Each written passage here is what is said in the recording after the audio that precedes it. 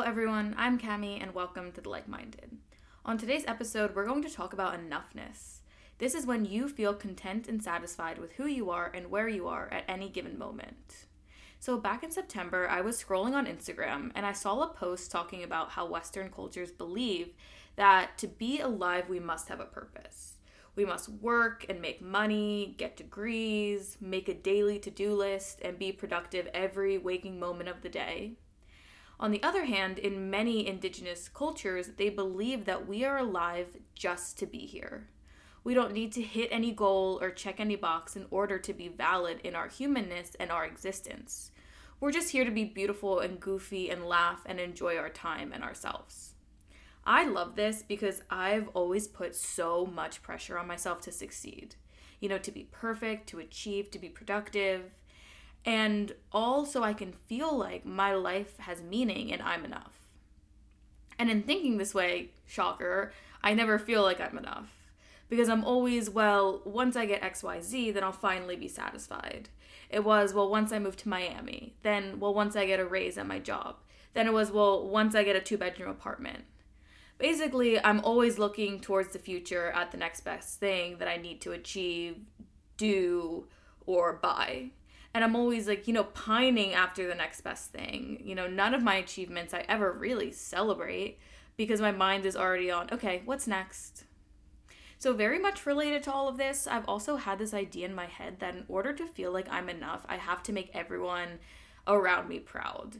Just being super externally motivated. So I have to make my parents proud and my siblings and my friends and my boyfriend. And who's always on the bottom of the list, the absolute person I'd think about is myself. And in focusing on what other people thought about me, I really lost touch with myself. I'd move through life and do things for the reaction I'd receive. This specific example I'm about to give is very vulnerable to share, especially on here. It's a public forum. It's kind of embarrassing. But there was one moment in particular when this kind of hit me, and it was back in the spring. So I was scrolling on LinkedIn, and I saw this job post for a VC firm, a venture capitalist firm, out in Silicon Valley. And I met all the requirements, so I was like, you know what, I'm just going to apply. And I put in my application, and all I could think about were two things. One, how cool it'd be to tell people I work at a VC firm if anyone ever asked me what I did for work. And two, how proud my family would be knowing my salary doubled, from my last, or I guess what my current job is now. Newsflash, I didn't get the job. I actually didn't even make it to the first round of interviews. But seriously, the only thing I was excited about was the information I was going to be able to share about the job to other people. There was nothing genuine that was motivating me. Not a dope benefits package that offered a monthly wellness day or a driving mission to fund women-led startups. The only reason I wanted the job was for the praise I thought I'd receive. And this got me looking back over my life at just how many decisions I've made, not because they genuinely made me happy, but because I was externally motivated. And it was a lot. Almost half of my major decisions. And I don't think this is a huge surprise, but when I make decisions for the reactions and praise of others, I am left feeling, empty and unsatisfied. So what I want to talk about today is feeling as though we are enough, not because, we go on to become a multimillionaire or we travel to all 7 continents, though that would totally be dope, but feeling like we are enough because we exist, period. So recently I was listening to a podcast with Sonia Renee Taylor, and I just discovered her, but I love her. I love her content. I love the way she articulates her thoughts. She is an author, a poet, an activist, and seriously, the way that she speaks sends chills throughout my body. So I went for a walk after work because I had a migraine and I needed some fresh air, and I listened to a podcast where she was the guest. And I actually started crying at some points because she was just dropping straight wisdom bombs. And it was making me so emotional because it was hitting me, right in my heart and right in my gut. It was crazy. Anyway, on this particular podcast, Taylor shares information on what she calls radical self-love, or one's inherent sense of enoughness. And she goes on to say that the very same thing that decided that there should be daisies, butterflies, and sunrises also decided that there should be a you. And she says that the most stunning, beautiful, and breathtaking sunrise you've ever seen, like imagine it in your head, with the deep oranges, the reds, the blues, that magnificent sunrise is made of the same material reality as your own beingness. And when I first heard this, I literally teared up. It was one of those moments when your mindset kind of just shifts. All of the awe and wonder that I project outwards onto the most beautiful aspects of nature can be internalized. I am that beautiful sunrise. We are one and the same. And I deserve to give myself that same level of awe and wonder that I project outwards onto that sunrise. So with this in mind, it got me thinking that there is no need for me to seek, validation and praise from outside sources, for me to prove that I'm productive or uber successful, because my worth is inherent. It already exists within me. And this worth has existed from the moment I was born and will continue to exist until the day that I die. It's not something that I have to work for or earn. I can be content and satisfied with who I am and where I'm at in my life because my worth is not contingent on anything else. At any given moment, I'm enough. However, I think that we're really conditioned to seek outwards because it's all about control and power at the end of the day. For me, I hand my power over in two major ways. One being the need to be productive and overachieve, and two is the need to receive praise from those around me. And in both situations, I'm handing my power over because I'm always at the mercy of something or someone else.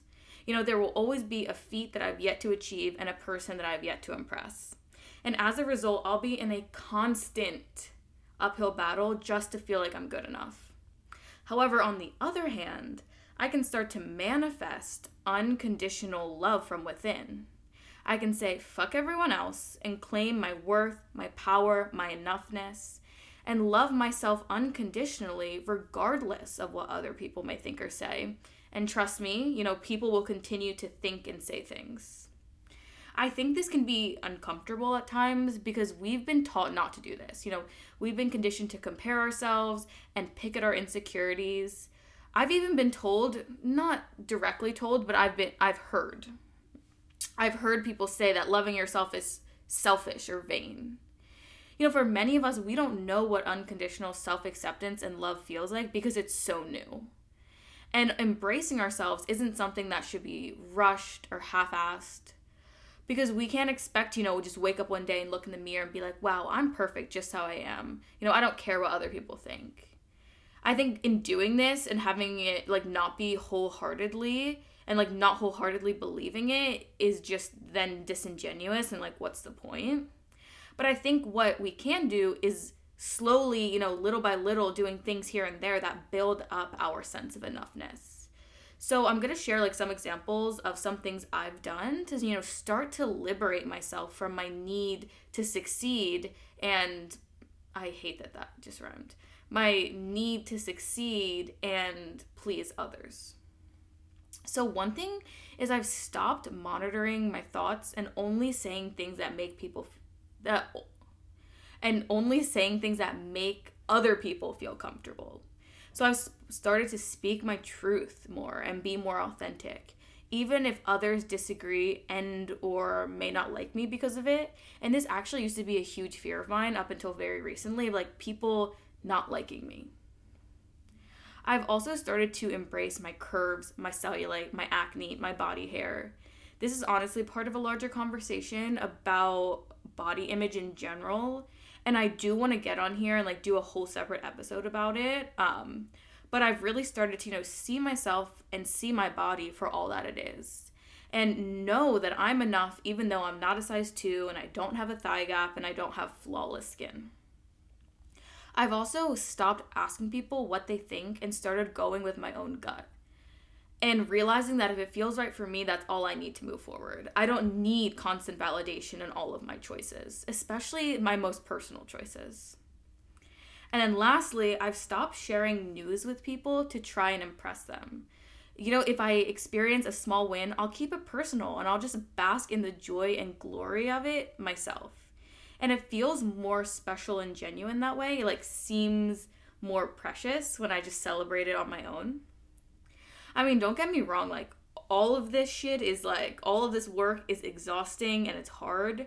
But for me, that uphill battle of seeking outward praise and validation is equally as hard. At least this way, when I'm embracing my enoughness and I'm loving myself unconditionally, I'm working towards ultimately liberating myself and bringing myself that inner peace that I deserve.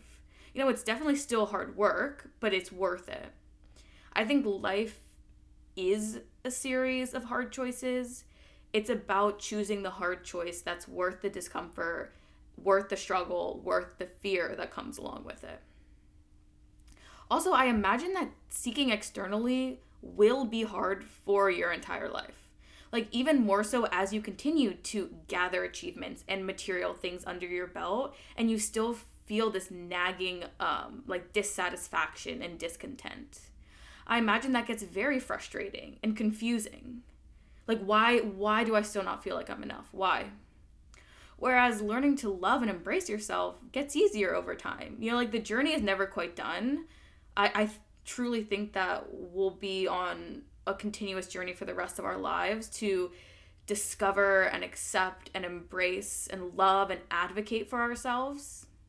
But I think like little by little, we get more comfortable with it.